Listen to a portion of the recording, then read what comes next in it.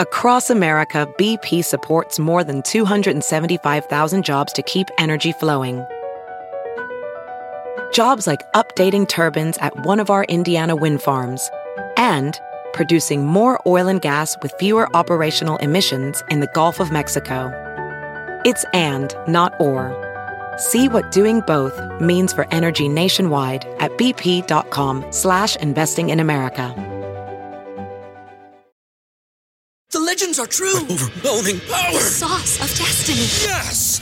The most legendary sauce has arrived as McDonald's transforms into the anime world of WickDonald's. The greatest flavors unite in all new savory chili McDonald's sauce to make your 10-piece Wick Nuggets, fries, and Sprite ultra-powerful. Unlock manga comics with every meal and sit down for a new anime short every week only at WickDonald's. Ba-da-ba-ba-ba, go! At participating McDonald's for a limited time while supplies last.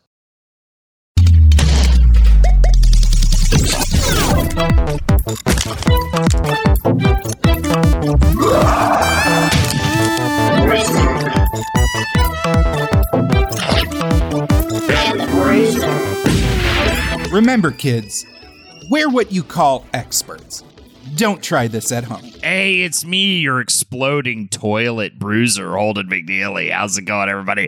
I got a bunch of shit in me. Oh, God, now I'm in a bunch of pieces. What's happening here? It's the Mythbusters episode. On this exciting episode of Wizard and the Bruiser, our intrepid hosts see if they can summarize the 2000s most iconic sci-fi infotainment show and not go into an existential hole about how the 2000s represented the last moment of American idealism.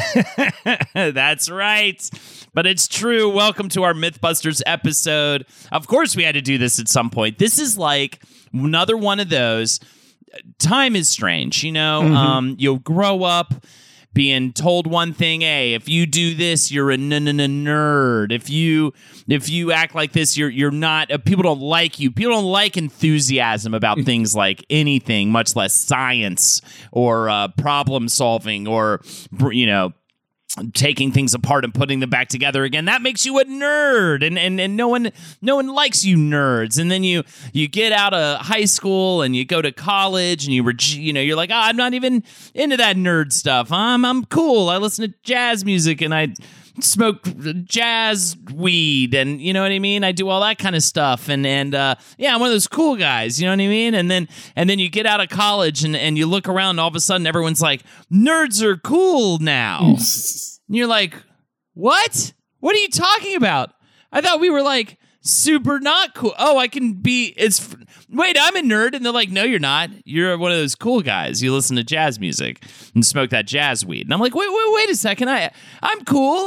I like all that kind of stuff. And, that was like Nerdist and, just in the MCU and all those things. And Mythbusters, I think, is such a big part of that wave, right? Where like, finally it was cool, not just like acceptable, but kind of cool to be like excited about like science stuff. And, you could be this like, I'm a big old glasses wearing, bearded nerd boy with a silly hat that loves, blowing stuff up. And it's celebrated in this amazing way. I think Mythbusters was like, doing that. Mythbusters was the hipster of cool nerds. They were like doing that before it was even a big deal. I mean, the show started in 2003. I was still in college and nerds were still nerds, you know what I mean? But over time it became this phenomenon and this widely, not just acceptable, but like super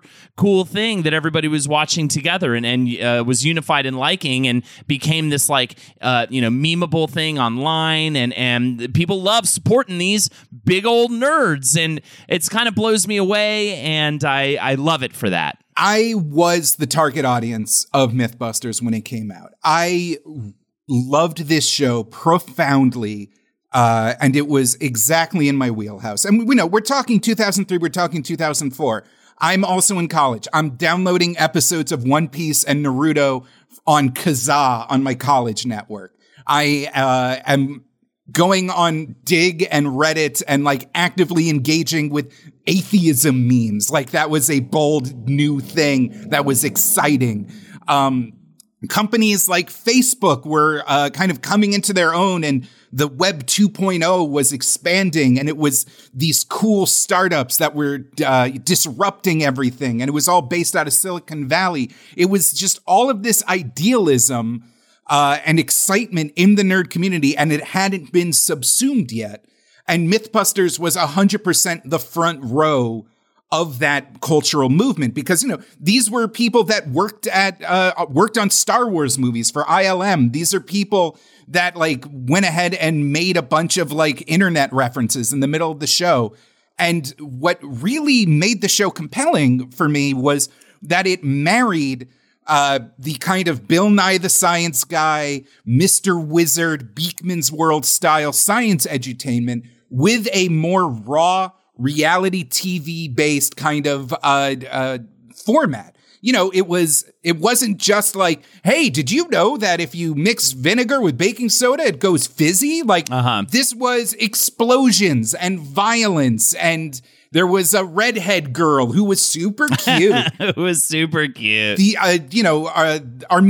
our hosts were constantly injuring themselves. They were constantly injuring others, as we'll get into. It was the Real World. It was Jackass. It was Beakman's World, all rolled into one. Yeah. And the point of the show was this procedural process of a scientific method from beginning to end.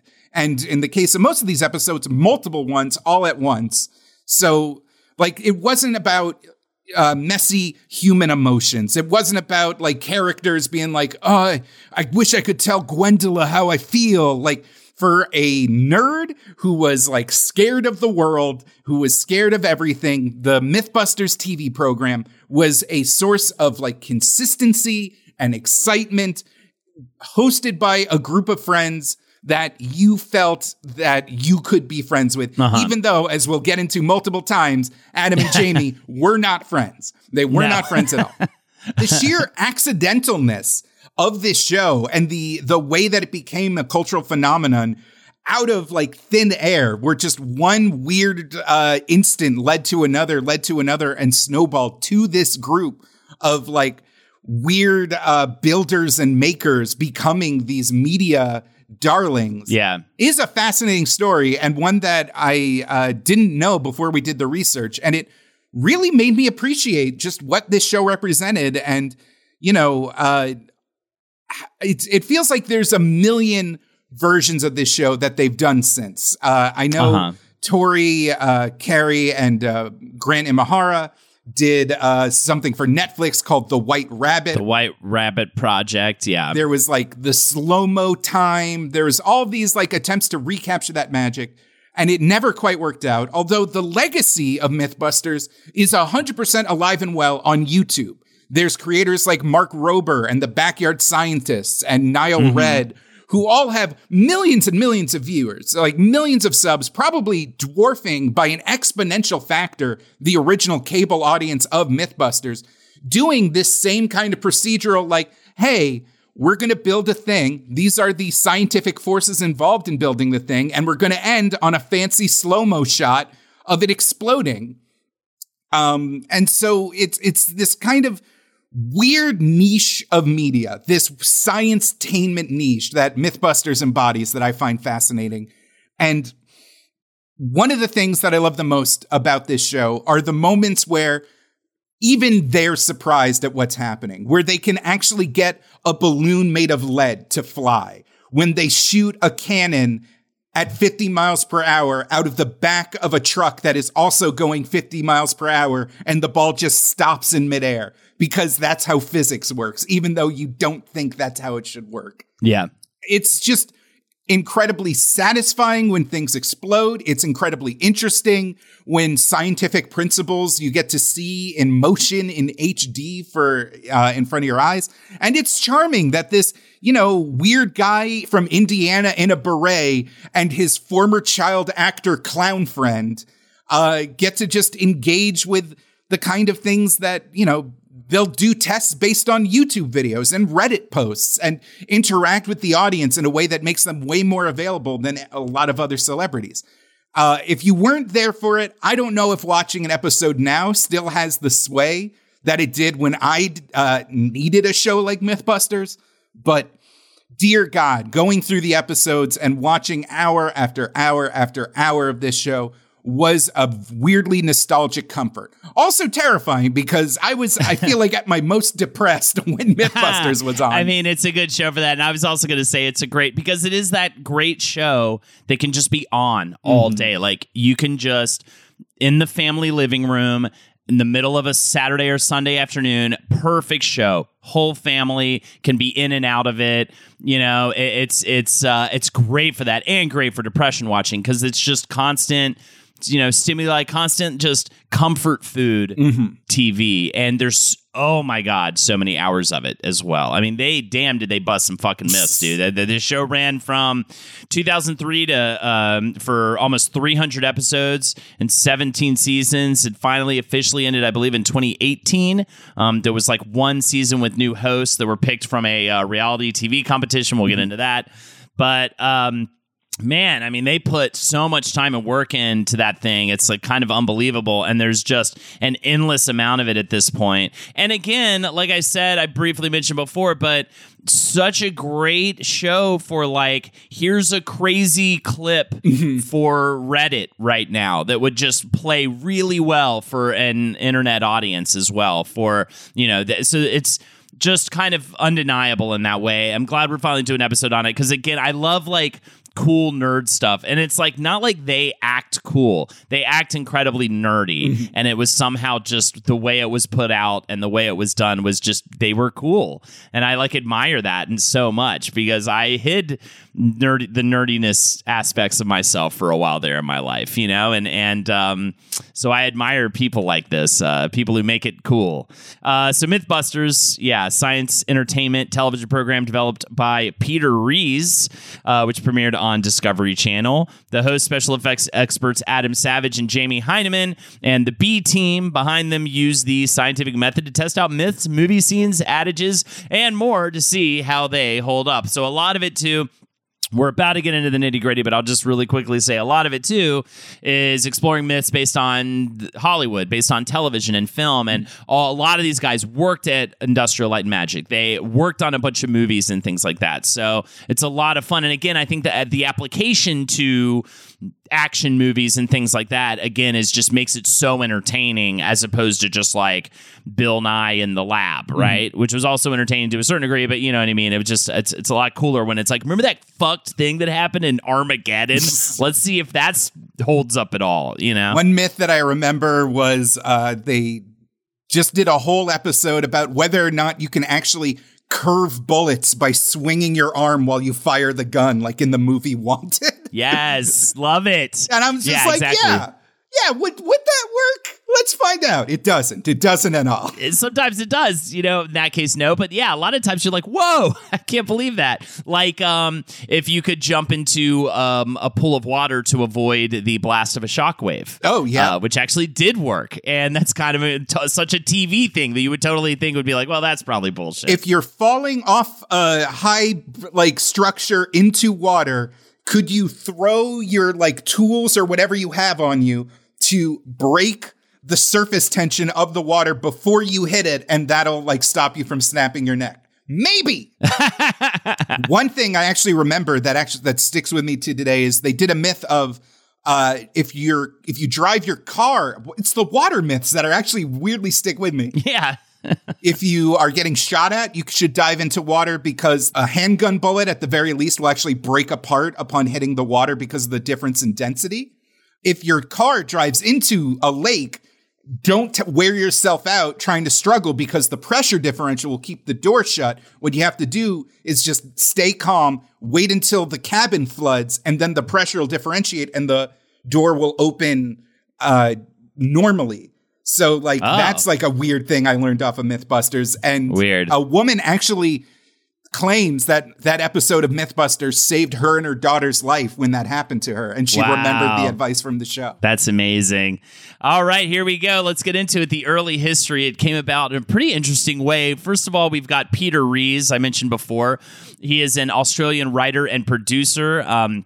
Back in 1993, he won the Charles Heidsieck International Travel Challenge for circumnavigating the globe by land and sea in 100 days and turned that into a documentary called Champagne Charlie. And I like that we start here with this crazy thing, circumnavigating the globe in 100 days, because he, along with the rest of this crew, a lot of them have like these really interesting, they're like world travelers. They are rebels and renegades in a lot of ways. And it's just really fascinating that this crew is so ragtag. Like not many of them were like, oh, they were just this like cute, pretty looking actor and they ended up becoming this like avid science person. In fact, none of them really have that background, right? They're all like kind of have these weird entries into Hollywood that brought them to Mythbusters. Before Peter Rees did that, he graduated the Circumnavigating the Globe. He graduated from the Australian Film, Television, and Radio School. Initially, the series Rees pitched to the Discovery Channel was called Tall Tales or True, and this actually focused on exploring urban myths and legends, so similar but not exactly the same. However, Discovery had already greenlit a similar concept, so that is what forced him to go and refine his pitch to focus on key elements of myths and the use of science to debunk or prove them, and applied it more to like films and things like that and television shows, and expanded outside of urban legends in the realm of those things. And yeah, so the Discovery then gave him the go-ahead to develop 3 episodes as a pilot project, so he needs to now gather the people to make it happen. So it's interesting that Rees worked for a company called Beyond Productions, and Beyond was this incredibly long-running Australian kind of science news magazine show. The closest I can think of is like Nova from WGBH Boston in America, where it was just this, here's a bunch of new and interesting, here's things from the world of science. And when he was talking about getting the show made, he says in an interview with none other than the Christian Science Monitor, this is an article from 2006, he says that the host criteria was the total opposite of a normal television host. We wanted someone who had a shop, someone who could build anything we wanted, but we didn't want a scientist. And in his travels, he never forgot a number in a Rolodex because for Beyond Productions, they covered the exciting world of, it wasn't called BattleBots at the time, it was called Robot Wars. And it was there that he met a mustachioed man in a beret named Jamie Heineman. A goat with a mustache. Yeah. Jamie Heineman grew up in Indiana and was a wild child who didn't love that he lived out in the middle of nowhere with no neighbors for miles. Heineman said, if I was mowing the lawn, I figured out that if I repeatedly ran the mower into the tree, that something would break and I would no longer have to mow the lawn because the lawnmower was broken. I was a problematic kid, to be sure. I left home when I was 14 and hitchhiked all over the country. He was, when he left home, he was gone for 6 months until he ended up in juvie in California, juvenile detention facility, at which point his parents went and picked him up and brought him back home. He has, whatever his childhood was like, there's something there's like a darkness there that you rarely get a glimpse of, except there's a few long-form interviews online. But it basically boils down to he ran away from home, got caught in California, his parents brought him back and basically said, we understand you're going stir crazy. We wish you could stay and work on our family apple orchard, but apparently that's not in the cards for you. We're going to take you to a 6-week survivalist course in the wilderness. And if you get through that, we're going to give you the keys to one of the cars. And like, whatever your life is, that's your life. So that's where like his first taste for like practicality and like and hacking things together, this kind of like wilderness guy that's part of the Jamie Heineman lore, comes from. Shortly after that, his mother, a librarian, died, and it left him with a small inheritance, and he decided to buy a local pet shop. And he claims that it was that experience, the mundanity of small business ownership, of just working day in, day out, of like just having to tend to the 8 individual, got to feed the animals, got to scoop their shit, got to stock the shelves, got to bury the dead ones, gotta talk to customers day in, day out, gave him this intense distaste for an average 9 to 5. Uh-huh. It was like at that moment that he was like, I don't want to do a traditional job. And he sought to find a way to kind of break out of that mold, which led him to become a boat captain and dive master. Yeah. He did end up actually also going to Indiana University and got a degree in Russian linguistics. That's key. That is also key. Yes, absolutely. And it started just exactly, Jay, kind of going around doing different things. We've got the dive master. He was a concrete inspector, apparently a chef, machinist, animal wrangler, all these sorts of things before he eventually lands in a career in special effects. Oh, okay. So he talks about this also in one of his interviews where he gets a taste for making things. He understands that he wants to like create sculptures and machines and devices. And he literally sits himself down and asks like, what is the most commercially viable way for my work to be seen, engaged with, and sold? Because he has this deep like fear of being adrift. It's a very kind of like I don't know if he's technically a boomer, but like this idea that, you know, if he fails, he has to go back to the orchard. He has to go back to the pet shop. Like, what is the most commercially viable way to engage with this desire? And he settles on special effects, and he goes to Colossal Pictures, which is this San Francisco-based kind of production shop that mostly that is kind of based in the counterculture of the area. It's one of their first jobs is to create the opening sequence for the Grateful Dead movie in 1977. Like, it's kind of this hippy-dippier version of Industrial Light and Magic, which is also kind of getting off the ground. And he gets a start just mopping the floors and cleaning up. He just shows up day one and is like, I will do all the grunt work, all the bullshit that you don't want to do. And he says he did that specifically because that means he'll know where everything is. And that means he's indispensable. And he sticks with this company all through the 70s, 80s, and 90s. And Colossal Pictures eventually hits hard times. They lose creative people in the .com boom to that they start their own internet production companies. The Colossal Pictures hits a massive loss when the Rock and Roll Hall of Fame refused to pay bills for a bunch of displays and films that they made for the museum. They file Chapter 11 bankruptcy and limps along until Jamie Heineman, who was by then had the role of manager of the model shop, bought the company from them and turned it into what we know as M5 Industries. Yes. And it should be known, some of his credits are in films like Naked Lunch, Flubber. He did effects work on the Matrix trilogy. And all of this kind of running out of San Francisco.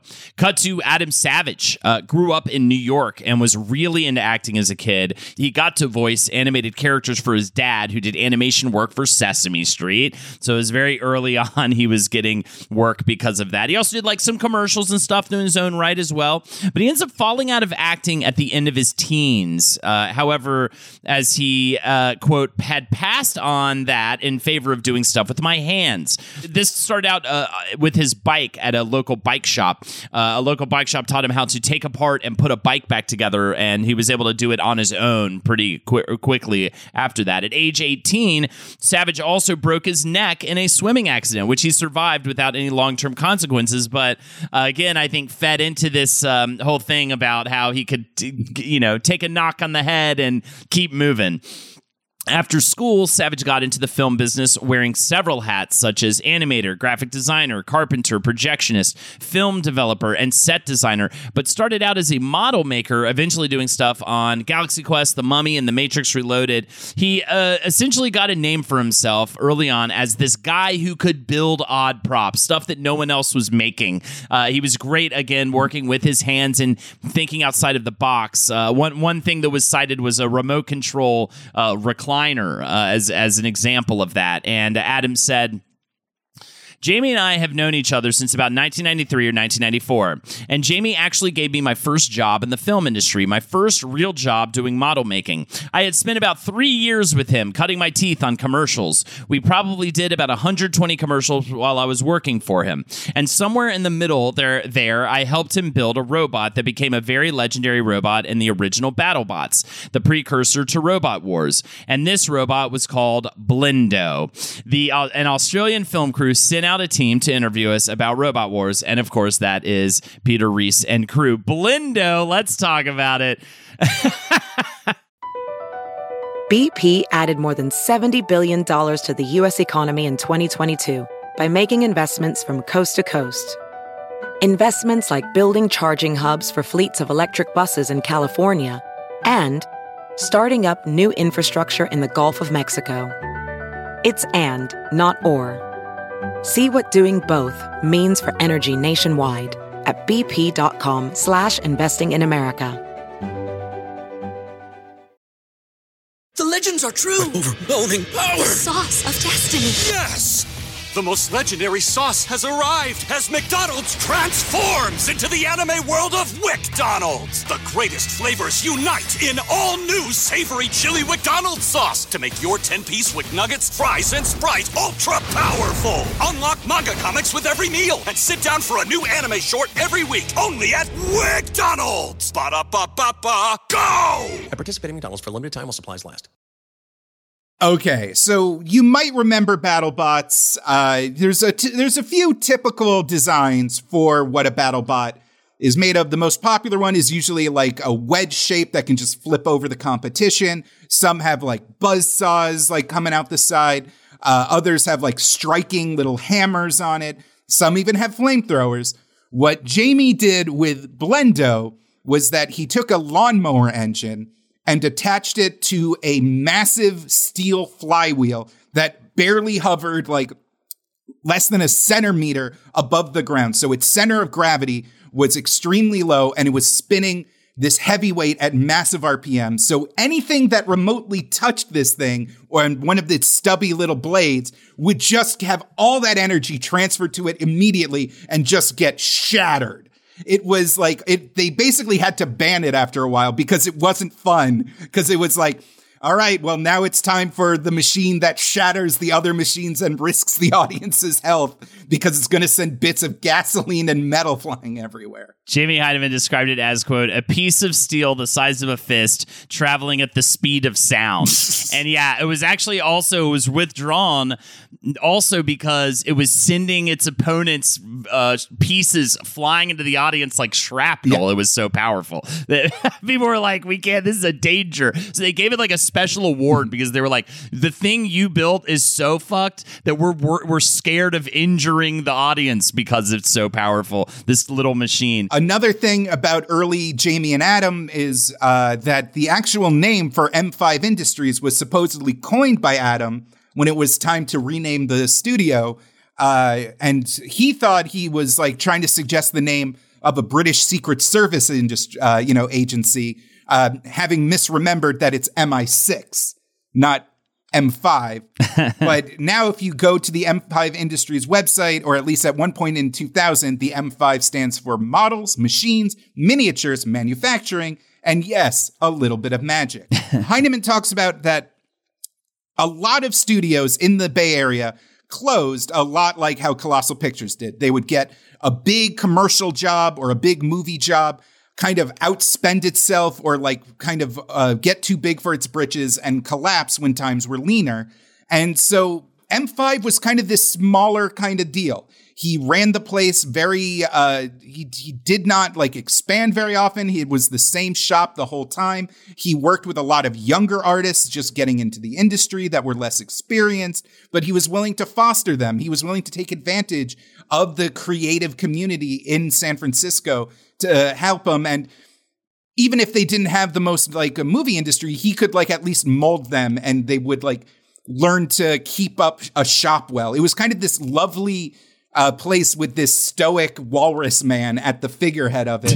And so tons of people that in the effects industry made their way through M5 on their way to places like ILM or Pixar or Pacific Digital.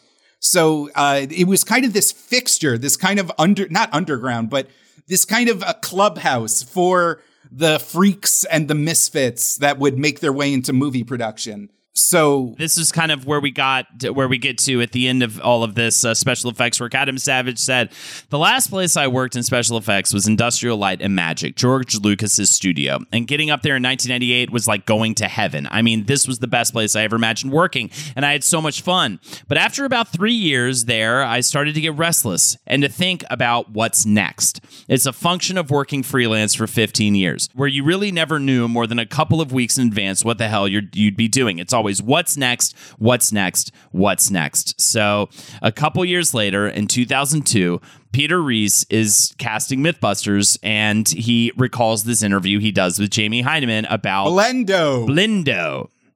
Jamie, he reaches out to Jamie to host this crazy show.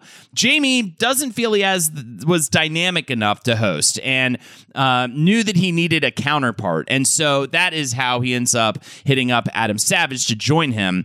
And Savage said yes. So the next step was for them to put together a demo reel. Savage said, "So the next morning, I went in with my DV camera, and we borrowed another one and shot for 2 hours. I came home, cut together a 14-minute demo reel on my laptop, and it was basically all they said was, 'We're thinking about certain kinds of myths, and we just want to get you guys on camera talking about a myth.' And what I ended up cutting together is almost exactly what the show is. From the introductions where Jamie is the straight man and I'm kind of goofy, to where I was like, 'You want to blow something up?' And we got some fireworks and blew something up, and we ran away while it burned something down, and then we spent like 6 or 7 minutes talking about the lawn chair Larry balloon myth, and the people in Australia saw it, and they called up and said, 'We love this. We're putting it forward to Discovery Channel. We think you guys are the guys.' By the way, side note, lawn chair Larry refers to an incident in which a guy made a 45-minute flight in a patio chair with 45 helium-filled weather balloons attached to it. It is a myth they end up exploring on the actual show, I think in the first few episodes.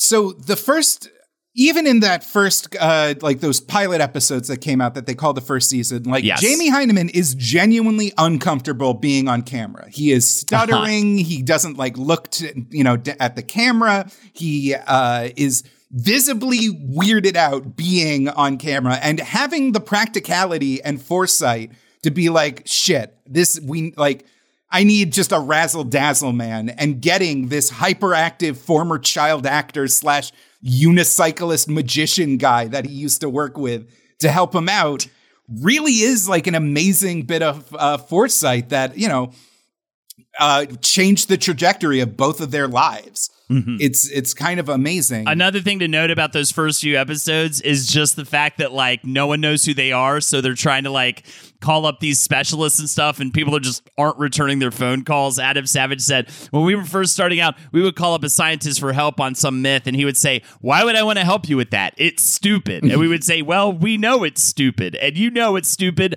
but a lot of people think this is true, so help us prove it." And they'd be like, "Buzz off." And you actually see this happen in the first segment of the first episode with the Chevy Impala. They're trying to take a Chevy and see if it can be souped up to go 350 miles per hour like you might see in a movie. And they have a really tough time literally just getting someone to answer the phone when they call or call them back. And it's kind of hilarious. And so it's really fun to go back to those first episodes for how ragtag it truly is. And they don't make any bones about that either. They're like, we're a couple of crazy idiots. We're trying to do these things. No one's taking us seriously. We're just going to do it anyway. And then the people they do get to help them are all kind of like strange nomadic types that live out in the desert and also do weird, stupid shit in their free time, like blow things up and whatnot. So while this is coming together, a spunky redhead is throwing herself in the mix. One that will have changed the romantic trajectories of 1,000 desperate nerds. Carrie Byron. Yes. Who lives kind of a life that is kind of filled with hardship. Her father was a California area real estate agent who just had a horrible kind of boom and bust life, where when he was selling properties, they would live in a nice big house, and when times were tough, her entire family would be forced to live in a single guest bedroom in a mutual friend's house. Her grandfather classically lost both of his hands in a machine thrashing incident, ended up getting them replaced with an axe and a gun, respectively, on the left and right hand, because he was indeed pure evil, and he actually ended up being nicknamed the Horror of, I believe, Kentucky. He was where he reigned. So this is from her biography, Crash Test Girl, that I listened to at double speed on Audible because I had a spare credit kicking around. But she leaves the single bedroom where she had to live with her parents as a teenager, tries to live out of her car for a couple of months, popping caffeine pills, working side jobs, and trying to get through school. Her friend is like, this is insanely unsustainable. You just passed out at the wheel and crashed into a tree. Come live with my family. We'll help you out. She does that, makes her way through college, finds herself across the world backpacking journey, going to hostels, just doing her thing. And she ends up in the San Francisco area and really is directionless. She's doing office temp work. She's like flipping vintage fashion to secondhand shops. She like vaguely wants to have a career in art, but she doesn't know what she's doing. And all of a sudden she finds her calling, something where her father's salesmanship and her natural God-given beauty gives her an advantage. And that is as a shot girl for premium liquor brands in the San Francisco area. Of course. She has honed her craft of engaging with weird, sweaty nerds with too much money. And she does get a degree from San Francisco State University in film and sculpture, for sure. And after that, she ends up spending a year backpacking, mostly in South Asia. She somehow ends up in Jamie's... I'm saying. She's a shot girl. She's making mad money. She got an offer to be a brand ambassador. But deep down, she's like, I want more. She indulges a intense microfixation on sculpting. And the teacher of a sculpting class she attends works for M5 Industries. On the same day that she gets an offer to become a globe-trotting, highly paid brand ambassador for, let's just say Tanqueray or something, she walks up to Jamie Heineman and says, I don't have any experience with film. I don't have any experience with practical effects. Here's my sculpture portfolio. Can I intern here? You don't have to pay me. Jamie, according to her, goes through her portfolio, doesn't look at it, flipping through each page, grunts, we could work with this on one sculpture, and tells her to come in the next day. That next day is the first day of filming the pilots for Mythbusters. And she said, and it turns out my first day as an intern was the first day Mythbusters started filming there. They had a little project that they needed a girl for. He did this story called Airplane Toilet, where a larger woman was using an airplane toilet and flushed before standing up and got sucked into it. That's the myth, at least. They needed to make a mold of a behind for the experiment, and I just happened to let them volunteer mine. It was sort of a trade-off. They did a 3D scan of mine, and I was able to work on it on a computer sculpturing software so I could learn the program. I thought no one would see this because it was just a silly little cable show. Didn't know it would end up being the first thing you see when you Google my name 6 years later.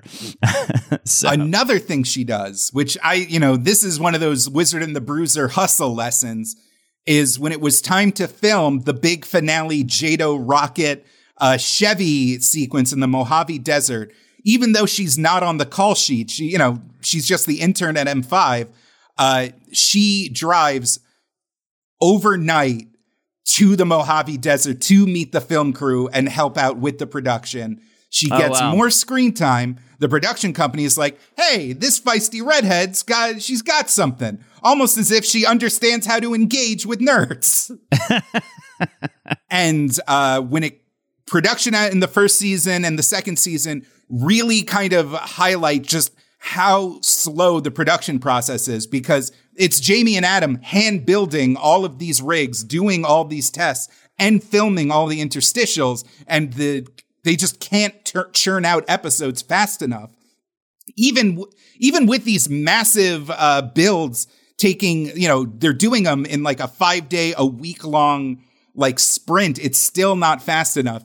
That's when Beyond Productions is like, you need a second team, the build team. And Carrie is called in to join them alongside two builders from ILM that Adam knew, Tori Belleci and Grant Imahara. Yeah, Belleci joined the show in 2003 behind the scenes. He ends up getting in front of the camera in 2004, one season after Carrie. As a kid, his father showed him how to make a Molotov cocktail when he was a young boy, and he accidentally set the house on fire with a homemade flamethrower. Needless to say, he's always loved stuff that goes bang, and at the age of 19, he was almost arrested for setting off a homemade pipe bomb in his neighborhood of Seaside, California. And the police officer actually arrived on the scene and was like, hey, maybe you should put this passion into something more legal, like special effects or something like that. So he heads to San Francisco State University's film school and also ends up at Jamie Heinemann's M5 Industries, at first as an errand boy and shop cleaner, but this changed pretty quickly, and even landed work at ILM as well for 8 years as a model builder, sculptor, and painter. So it made good friends along the way, and that he worked on a lot of projects that we already talked about with Jamie and Adam, Matrix movies, things of that sort of around that time period. A lot of Star Wars prequels, credits for all these guys. And it was actually Tori Belleci who, is that what it is? Belleci? Belleci? Yeah, Belleci. Tori Belleci, who brought on fan favorite Grant Imahara, who went to the University of Southern California for electrical engineering and got his first work after college as an engineer on Lucasfilm's THX division, and then, of course, ILM after that. And he worked there for 9 years, again, on a bunch of projects mentioned previously and stuff also like... It was his responsibility to re-engineer R2-D2 for the prequel movies. Yeah, he was a big R2-D2 guy. That was like one of his huge projects that he worked on.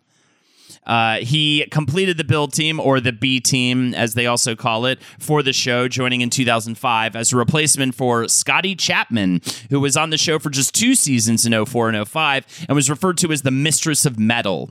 Of course, if you're familiar with the show, you may already know that Grant did suffer an untimely death in 2020 at the age of 49. Carrie said, Grant left it all on the screen. He was a sweet, intelligent, cool guy. I think the one thing you didn't see is how hard he worked behind the scenes when the cameras were off, and how much he really delighted in showing it to other people. Like, kids would come to visit the shop, and even though it'd be his lunch hour, he'd drop what he was doing and he'd be like, oh, check this out. Look at this. Cool. He really was a teacher, and it showed him what he did. And he really loved kids, and he didn't get to complete his final project, which was creating the Baby Yoda animatronic that he was going to take to children's hospitals. I mean, he was doing that on his own time. This is the kind of thing that he did. Just seemed like such a sweet guy. I mean, he initially wanted to bring the freakish skeleton robot from the Craig Ferguson show, Jeff Peterson, to children's hospitals, but that was deemed too traumatizing. Speaking of untimely deaths, there was also Jessie Combs, who joined the show for 12 episodes to replace Carrie Byron while she was on maternity leave. She was known as the fastest woman on 4 wheels and set a woman's land speed class record in 2013 and again in 2016. And she unfortunately ends up passing away after crashing a jet-powered high-speed race car back in 2019 at the age of 39. But all this to say, every single one of these people are fascinating before the show even starts, right? They all are like totally on a different lane than like any kind of normal Hollywood casting, yes. I guess is what I'm getting at. It's important to note that none of these people are television presenters, and none of them are even explicitly scientists. Even Carrie, like, if you were to ask me, I'd be like, oh, she was an actor / science person, you know what I mean? But like, no, even she was like, I don't know what I want to get into in life. I got really into sculpture and again, special effects. So yeah, they're all like more effects people than they are, and then just naturally seem to gravitate to the camera. I mean, they all like look like they belong there. Didn't navigate. Yeah, it's there was so much reality in the reality show. There's a moment that I'm thinking of where I believe it's the 2nd or 3rd season where they're testing whether or not ancient Mesopotamian batteries were discovered as a working technology on an archaeological site. So they created these like acid metal clay jugs that they were going to see if you could get a voltage out of them. And as a prank, supposedly pushed by one of the producers who wanted to see more drama on screen, they made Adam touch a prototype that was actually connected to power mains and not the chemical batteries, giving him an insane electric shock. And his sense of hurt and anger at the production team and the guilt on the build team's face when they were being they can't say the producer made us do it. So they're like, haha, funny prank. And he's like cursing it out. He's like running from the camera. Tori constantly hurts himself. He's like doubling over on his bicycle, getting like caught in the nuts by errant tow cables. Adam Savage famously burns off one of his eyebrows, and in the immortal line, "Am I missing an eyebrow?" I'm glad you brought up Jackass. I didn't think of it like that. I mean, Tori's in Jackass Forever. He's like an official member of the Jackass crew. He is absolutely the Johnny Knoxville of the Mythbusters team. Yeah, it makes so much sense looking back on it. You're like, right, that's again and again. The great thing about Jackass is what you were just saying about how like because they kind of weren't like these camera ready people initially is what makes it work so well. Just like Jackass makes you feel like you're just hanging out with your friends. You kind of get the same effect with them, and it's just that perfect little. They entered right in that perfect sweet spot of reality TV to do this thing. And then as Carrie puts it, what did she say? April, I swear to God, you better delete all this dead air and make us look really great, like handsome and smart. I want us to sound handsome. I was having so much fun, and the audience was along for the ride. I like to think of Mythbusters like the cheese sauce on broccoli. It tastes so good that you didn't realize you were eating vegetables. So you're like getting the Jackass thing, but you're also learning shit in this like really, really fun way, which again is just what made it so great and so exciting. So of course you just mentioned it. Let's get more into it now. Due to the nature of the show, there were a few instances of mishaps and moments of danger. One legendary incident was talked about by Adam Savage at a Comic-Con when asked about the biggest behind-the-scenes disaster the show ever had. Savage spoke about the show tackling it, quote, an easily available material and its supposed explosive properties. Apparently, what they discovered was so explosive that they actually destroyed the footage that they got and made everyone promise never to speak of it again. And eventually, Savage contacted the Defense Advanced Research Projects Agency, aka DARPA, to let them know about their findings because they were asking about like anybody having any findings about homemade bombs and stuff. I guess this thing was just so easy to create and was so dangerous that they had to get rid of it. And of course, there is the cannonball incident. The cannonball that was fired into an occupied home. The team were testing out homemade cannons when one, according to Discovery, made, quote, an unforeseen bounce, end quote, and blasted through a cinder block wall, through someone's front yard, up their stairs, through their bedroom, which they were in at the time, and out the back of the house. It managed to hit the top of another home before finally smashing into a parked minivan, which is where it lay, which is totally crazy. BP added more than $70 billion to the U.S. economy in 2022. Investments like acquiring America's largest biogas producer, Archaea Energy, and starting up new infrastructure in the Gulf of Mexico. It's and, not or. See what doing both means for energy nationwide at bp.com/investing in America. The legends are true. Overwhelming power! The sauce of destiny. Yes! The most legendary sauce has arrived as McDonald's transforms into the anime world of WickDonald's. The greatest flavors unite in all new savory chili McDonald's sauce to make your 10-piece Wick Nuggets, fries, and Sprite ultra-powerful. Unlock manga comics with every meal and sit down for a new anime short every week only at WickDonald's. Ba-da-ba-ba-ba, go! At participating McDonald's for a limited time while supplies last. The cast in the final reunion episode, because at one point in the later seasons, after contract renegotiations, they actually got rid of the build team and they brought him back for the finale. talked about just the sheer terror in their eyes as like, they were shooting cannonballs all day doing tests for this thing. It always landed into the side of the hill that they were firing into thanks to the water barrels and everything that they had to catch them. One like kind of flew away and they're like, weird. And then county sheriff cars started piling up and they're like, hey, are you shooting cannonballs? And then news helicopters started circling the chute. And they're like, oh my God, did we kill somebody? Oh God, we killed somebody. Oh no. They almost said person was in the bedroom. Adam Savage and Carrie Byron had to give a talk at a local high school, talk about safety and to repair relationship with the communities. Oh my God. Before that, in 2009, they were experimenting with an explosion in Esparto, California to see if they could literally knock the socks off of a mannequin, and went a little overboard to the point that the explosion shattered a nearby resident's window and knocked said resident off her couch. It's a lot of fun. So another just crazy incident. You already mentioned Terry Bellucci being hit in the groin. It's happened several times. A goat kicked him in the nuts. There was a magnet on a kite. There was also a martial arts kick. Bellucci said, if I had a nickel for every time I got hit in the testicles on this show, I could retire. I hope I could still have kids. They're like a magnet to flying things. His nuts, that is. When asked about the most common onset injuries, Heineman actually said that of all things, the ubiquitous plexiglass blast shields that are always present whenever they do any sort of dangerous experiment, the way that the hinges are designed, multiple crew members, including Adam Savage, have broken their fingers getting it caught in between the individual panels that weigh hundreds of pounds apiece. Adam Savage was actually asked about the most scariest moment he had on the show, and he said that was definitely standing on the deck of the Mythtanic.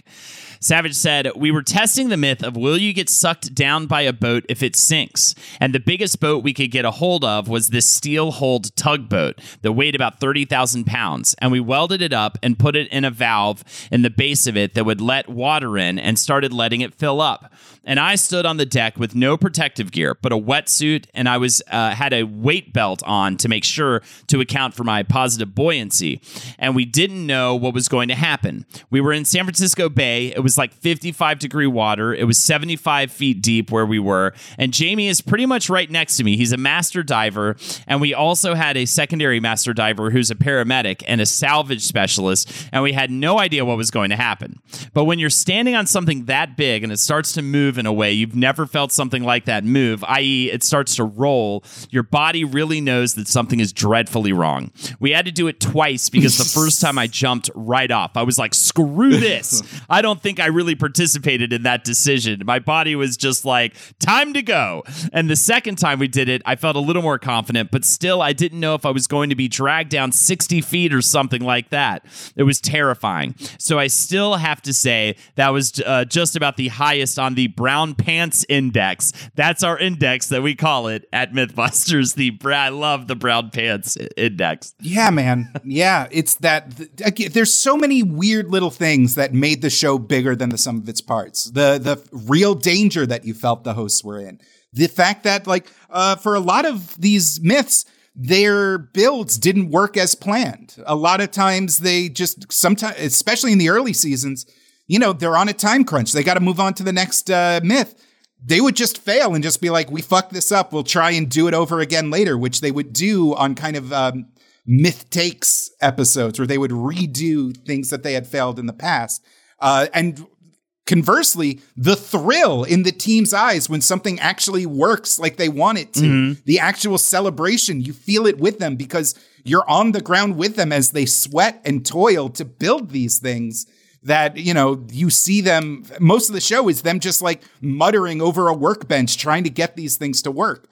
Another great thing is that early on, they realized that even if the myth itself doesn't pan out, you should still give people what they want to see, where if something is supposedly explosive and it turns out that's just an urban legend, they would just go ahead and fill the thing with actual explosives and in beautiful slow motion footage, blow the thing up anyway, thus giving that kind of ecstatic release. And again, this is pre-science YouTube. This is pre there's so many things that, nowadays, high frame rate footage of a thing going in slow motion exploding, a million YouTube channels, a million infotainment shows. But Mythbusters really captured that like exotic thrill that modern film technology could capture for a lot of people. That's the big trick with them, I think, was that in general it would be like, hey, let's test this thing out. And oftentimes it's like, obviously this isn't going to work. And then it'd be like, wah, wah, it doesn't work. It's like, all right, well,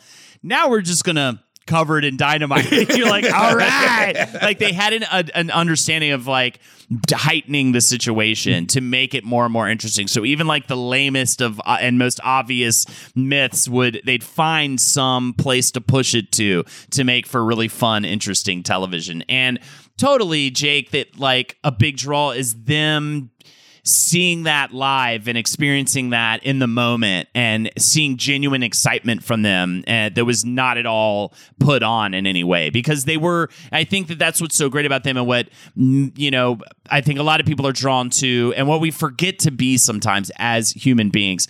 There's just endless curiosity, and like that's so important to continue to maintain within yourself, and they're just always showing you that on the show, that it's great to be curious in these ways. One of the things we mentioned, putting on something, and that is the relationship between Adam and Jamie, where when Mythbusters was finally off the air, people were like, oh my God, the band's breaking up. Oh my God, do Adam and Jamie, are they like not getting along well? The thing is, they didn't get along from the beginning. The same Christian Science Monitor article from 2006 just flat out says that these are two extremely opposite people. Peter Reese, the original creator of the show who developed it, says they're the Oscar and Felix of myth-busting. Reese says, the two are diametrically opposed in every aspect of their lives. Jamie is all about total, complete, and utter control, thinking first and then acting. Adam is about acting first and then thinking. Without prodding, Heinemann says, I wouldn't spend 5 minutes with Adam outside work if I didn't have to. Yeah. Followed by, but yet I feel somewhat displaced without him in the workplace, destroying my tools and leaving messes everywhere he goes. Yeah, yeah. Oh, do you have more? No, just the fact that like they were coworkers. They, understood. Yeah, they were coworkers through and through. Yeah. They appeared often in, they'd make appearances for various TED Talks, corporate events, guest roles on TV shows. Like, they were a duo in the eyes of the public, but they never engaged with each other when off the clock. It should also be noted that Jamie is also not hanging out with a lot of people. He's a very private person. He said, like, just so you know, like, at all times, I'd rather be sitting in a dark room, like, thinking about shit, as opposed to interacting with people. So it's not necessarily like he is fundamentally is not. In fact, it's kind of a miracle he made it so long on the show that they went all the way to 2016 from 2003. He, one definite fact that Carrie has talked about and others is that do not expect a Mythbusters reunion on like much of a at all. Like, it's not gonna happen, or at least don't expect the show to come back with the original cast minus obviously Imahara, because Jamie is totally done with television and just as a whole, and I believe Carrie mentioned that he now works in like think tanks, and that's the kind of thing he's really into. For a hot second after the show, Adam and Jamie were involved in the YouTube channel and website called Tested. Jamie quickly left, and it's basically become the Adam Savage Show on that YouTube channel for a while. He has tons of science videos, tons of Q&A sessions, cosplay videos. Like, it's his own little nerd playground, and Jamie quickly left. Jamie, works for like the defense industry. He has mentioned that he has like innovative drone designs. He has an idea for a autonomous tank filled with water that can like be sent into burning forests and like keep firefighters out of danger. Like, he is overjoyed just, engineering and tinkering and building still in his M5 offices. So like, Adam's happy, Jamie's happy. We really don't need a reunion. Like, there is hundreds of hours of television of these two people blowing stuff up in a formal setting. I don't begrudge it. And the fact that there was never really a true falling out, like from the beginning, all the way back in 2006, they're just have it all out on the table that like we are co-hosts, not like buddies.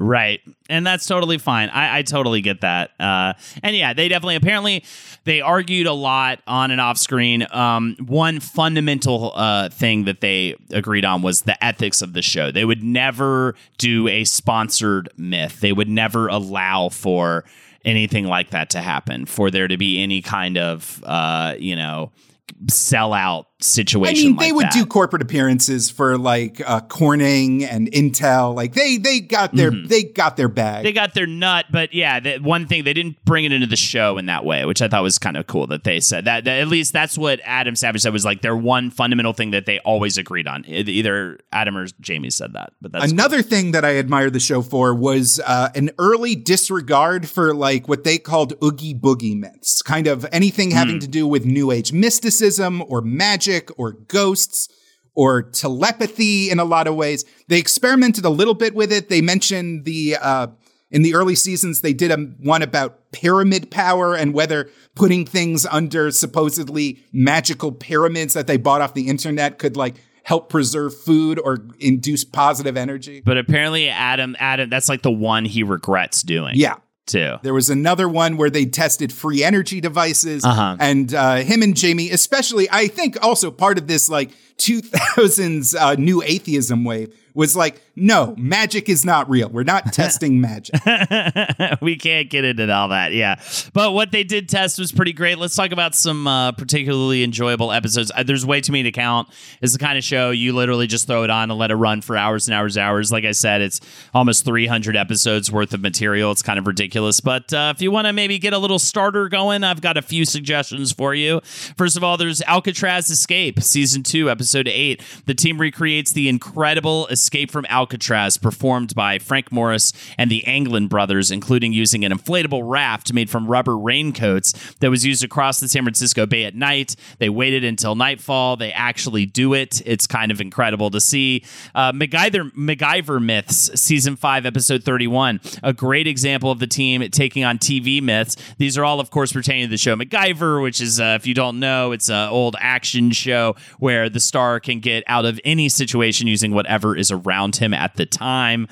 There is, for you nerds out there, there's the Star Wars special, Season 12, Episode 1. I think this is especially cool because of all of their lineage, coming from Industrial Light and Magic to work on the show. They ended up getting like really great access to the whole IP and were able to test out a bunch of fun stuff, like whether the Ewoks could have taken down those chicken walkers on Endor, or how easy it would be to actually dodge a stormtrooper blaster fire. And myth busted. It would actually be very hard to dodge those blasters. You would probably all those people would actually probably die in those different scenes in those movies. One that I really appreciated was from 2008, where they tested the NASA moon landing and went kind of point by point on key moon landing conspiracy theories and points of conspiracy evidence and debunked them kind of one by one, which I found like kind of refreshing and practical. Another one, Episode 33 from 2005, where they went through the supposed advice for if your plane is going to crash, what's the best position to sit in to like survive the crash? And they busted it, saying that there is a tiny grain of truth that like tucking your head into your lap and just like bracing, maybe, just maybe, will leave you with a broken neck and shattered bones, and you might live, maybe depending on where you're sitting in the cabin. But otherwise, if your plane is crashing, there's no like hacks to get out of being severely injured. For some car stuff, speed cameras. This Season 5, Episode 4 is a great one concerning fast cars, testing out things about speed cameras, but also just a great episode for gearheads to like watch people driving real fast. And another good car one is Season 12, Episode 12 called Road Rage, and it recreates a bunch of action film stunts using cars. So and I feel like they did so many of that stuff, like out in the desert, giant vehicles exploding, doing wild stuff with various modes of transportation was Mythbusters classic. One I think about all the time was 2010's Flu Fiction, in which Adam was wearing a rig that had fluorescent dye dripping near his nose, and he would touch his nose and touch things around him, shake people's hands.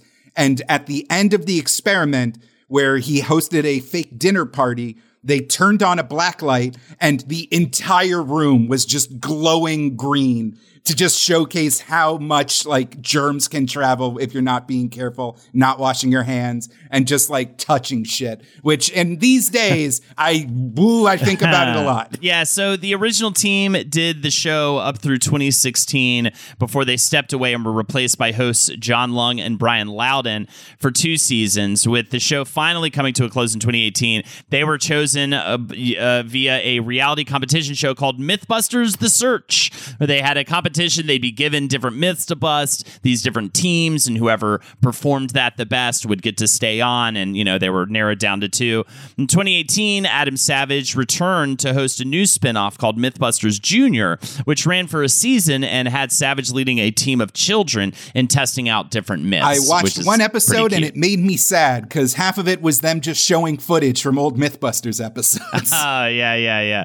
Unfortunately, as we said, the possibility of true return to form is almost definitely not going to happen. But you do have that White Rabbit, what was it? The White Rabbit Project? Yeah. You have that. You have various things. Carrie even says that she still works with Bellucci, and they continue to pitch Mythbusters adjacent type shows. Mm-hmm. So I think we will get more of them in our future for sure, as they're still working in the industry. And Adam Savage is still working on stuff as well. Jamie, I think, is done for goodsies in terms of TV, but you never know. Jamie's on a helicopter above Libya right now, building a fucking cyborg robot. He's doing wet work shit, man. I have one more final quote from Carrie, but do you have anything else you wanted to talk about before we close this puppy up? Any more Jake fast factoids, lightning Jake round of insane, intense factimotions?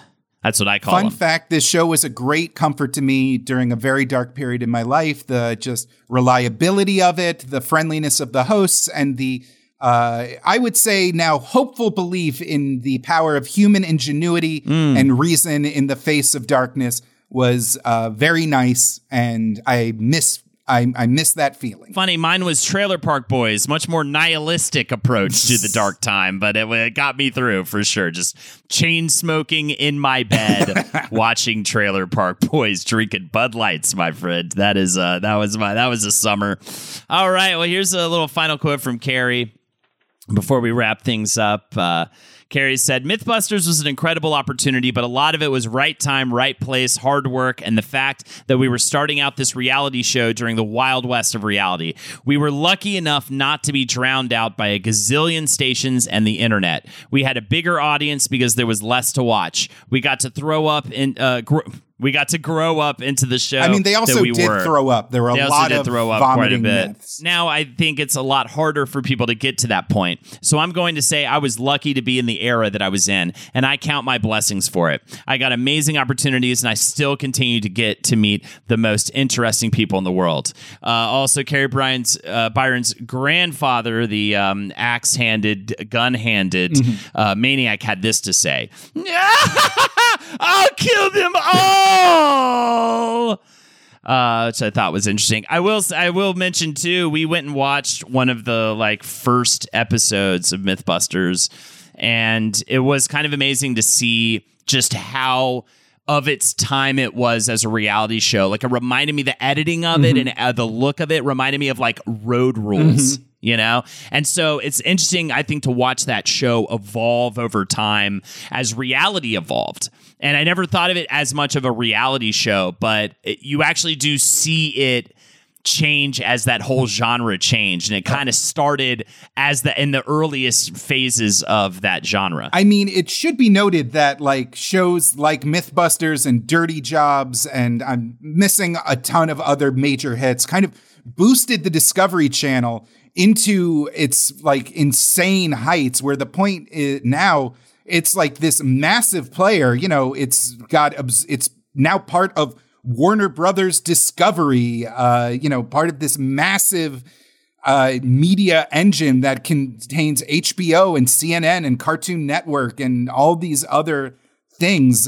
There was a massive announcement where it's probably going to get folded into HBO Max. Like, without Mythbusters, like, the entire fortunes of the Discovery Channel really was on thin ice back in the early 2000s, and they kind of turned it around. Mm-hmm. So it's still felt to this day. Hell yeah. So the next time you watch someone on YouTube film themselves dumping lithium batteries into a bucket of salt water and filming the explosion, thank Mythbusters. Yes. And of course, you've always wondered if a man with a gun for a hand and an axe for a hand could murder an entire town in Kentucky. Myth, not busted. Plausible, He did it. plausible. He killed them all. It's plausible. There's no... I'm coming for you, Jake. I hope you don't scream too loud. Can I get your granddaughter's phone number before you kill me? Nope. Go. That's the sound of him killing Jake. Anyways, thank you so much for listening to our Mythbusters episode and for all your support. If you'd like to support us further, patreon.com/WizBrew is the place to be. $5 a month. You get bonus weekly episodes from Jake and I. Talk about the stuff we're currently watching and playing, talk about the news, talk about different years in media and breaking all that down. It's a lot of fun. For $15, you can join us on our Sunday study group. This last Sunday, we on Discord, we got together and watched a few Mythbusters episodes, and it was super, super fun. It was just such a nice hang. I loved it. It was the Mythbusters, the perfect Sunday afternoon thing. I mean, it just really is. From the Discord chat, as a collective, when we realized that you could turn a gun barrel around 180 degrees like Bugs Bunny, and it would turn and it would cleanly shoot you in the face. That blew me away. That was so crazy. Anyways, check us out on there, patreon.com/WizBrew. Check me out on Twitch, twitch.tv/HoltonatorsHo. Monday, Tuesday, Friday streams. It is a blast, and I love having WizBrew folks. Every time, literally every stream I do, it seems that lately I have at least one or two people come on for the first time and say, what's up? Just listen to the Blockbuster episode. It's very cool to see you playing some games and hanging out, and it's great to see you there in chat. So thank you so much. Twitch.tv/HoltonatorsHo. Jake? Hey, I stream too. I do a VTuber channel. It's twitch.tv/PuppetJared or youtube.com/PuppetJared. Whatever your flavor, whatever app is on your TV, just check it out. The flagship stream is Cartoon Dumpster Thursdays, where we watch the weirdest cartoons from the 80s, 90s, and 2000s, and we have ourselves a blast. Likewise, it is very fun when a WizBrew listener pops in and says, hey, I heard you pitch this for a year straight, and I finally got off my ass and watched, and I'm having the time of my life. I'm doing great. I'm feeling better. My wife loves me again. God, this stream is so entertaining. I don't know about that promo, but I guess we'll give it a go. But check out Puppet Jared, everybody. And hey, always remember, never stop bruising. And keep on whizzing.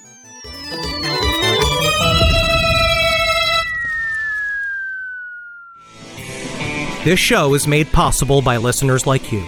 Thanks to our ad sponsors, you can support our shows by supporting them. For more shows like the one you just listened to, go to lastpodcastnetwork.com.